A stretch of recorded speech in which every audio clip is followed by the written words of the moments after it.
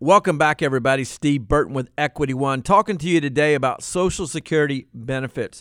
Many of you don't really focus too much and get educated. Like myself, you hear Social Security and you think about it for your parents, your grandparents, and some of you younger people, millennials, don't even believe that Social Security will be around for you in the future.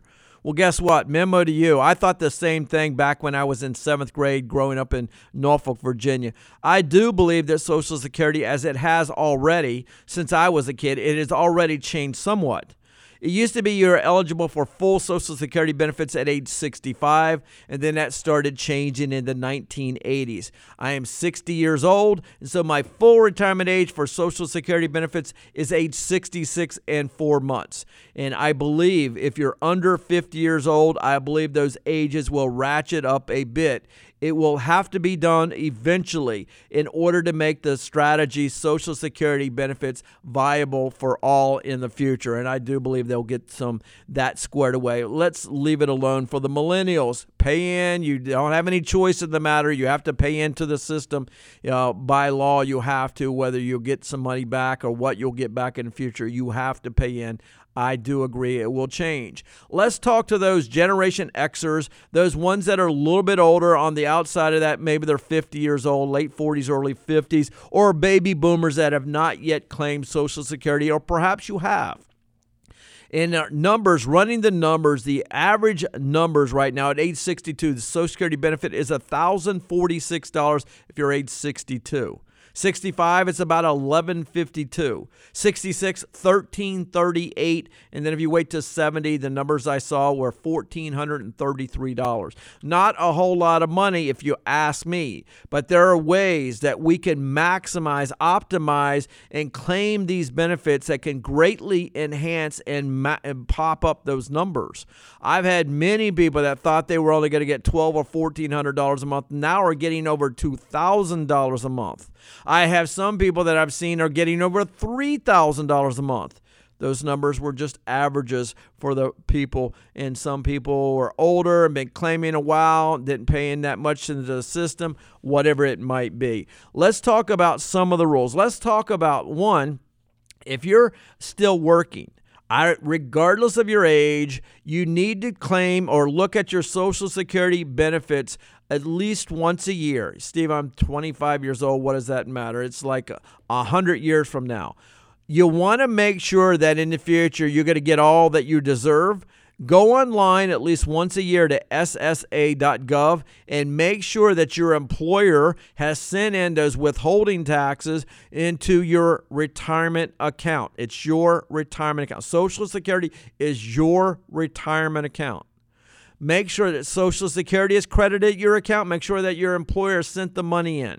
Make sure, because they list every year from the first paycheck that you got they withheld FICA taxes until the final year you pay in. They're going to show that every statement. So one, make sure, regardless of your age, that your account has been credited for that previous year.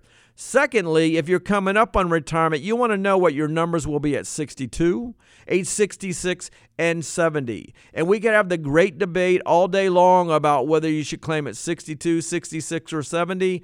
I believe it's an educated guess at best. I believe almost no one should claim it at 62 because I don't believe almost no one should retire at 62. Are there exceptions to the rule?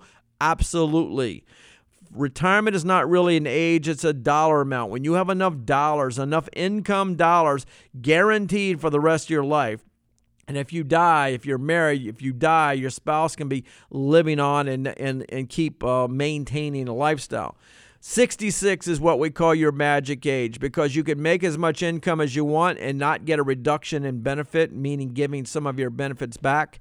Did you know that in the year 2016, if you make over $15,720, that every $2 in earned income above that, $1 in Social Security benefits go back into the system? Okay? So after you turn your full retirement age, what did I say? I'm age 60, born in 1956. My full retirement age is 66 and 4 months. After I hit 66 and 4 months, I can make as much earned income as I want and not give any benefits back. So that's another reason to wait. One reason is a second reason might not want to take it earlier. I get 25 to 30% less each and every year for the rest of my life. Taxation on those accounts will also come into play for a lot of people. Pension income, distributions from 401ks and IRAs and TSPs will cause more taxation on your Social Security benefits and means you won't get as much. Your gross Social Security check may not necessarily be your net Social Security check because the government give it and it take it away. This year, one of the strategies that had been around for a number of years went away. In April, late April, the file and suspend strategy that many people in my industry had encouraged or educated their client base to went away. No longer exist. But there is a restricted application. Let me go into this, and there's many more things I can tell you about Social Security. So file and suspend went away May the 1st, 2016. But a restricted application remains another advanced claiming strategy that could afford you the opportunity to maximize at least one of the benefits if you're a married couple. Example, John and Mary. John and Mary in this example are of the same age. I know it doesn't always happen, but in this example it does. They've been married for years. The requirement to claim a spousal strategy is that you have to have been married for at least a year. The restricted application works like this. John and Mary, example, are both of the same age. John and Mary had worked about the same type of job and earned the same kind of income and would get the same kind of benefits from Social Security if they both wait till 66. Let's call it $2,000 per month. John elects to claim his own at 66, but Mary, believing that she or he might live a long time, that she might say, I don't want my first option, I don't want my own benefit, I'm going to go into Social Security, and because I am 66 years old, I'm going to restrict my application. What is restricted application? That means Social Security, I do not want my own benefit, I'm going to claim, and I want my spousal benefit. We've been married for more than a year, and I want 50% of John's benefit. Doesn't hurt John's benefit one penny. So in this case, Mary's going to get 50% of his $2,000. She's going to get $1,000. And some of you would say, why in the world would she take $1,000 versus $2,000? That's not the rest of the story. Mary's going to elect to defer her own benefit to age 70. Remember, every year past your full retirement age, Social Security grows by a minimum of 8% per year. Question, where are you going to get 8% guaranteed on your money right now? That's 2/3 of 1% per month. Every month you wait, it'll grow a little bit, but a total per year of 8%. You throw in a cost of living adjustment, although there's not one this year. Reports are next year it'll be 3.4% by waiting 1 year. That person that could have waited 1 year, like Mary here, could have gotten an 11.4% pay raise by waiting and deferring 1 more year. But Mary's going to defer all the way to age 70 in our example. At 70, she's going to drop the restricted application, drop the spousal benefit, and pick up her own personal benefit that's now $2,700 or $2,800 a month. Another $700, let's call it $700 a month, $8,400 a year. Times 10 years, times 20 years of retirement. Who knows how long they'll live? But that's a lot of money, don't you think? That's a $700 less a month. So she took a pay cut for 4 years so that the long term would be much rosier.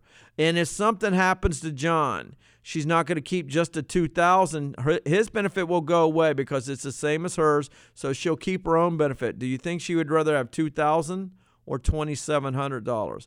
Same thing if Mary dies first. John would drop his own benefit, and because Mary's is now much larger than his, he would pick up and come up to that $2,700 number.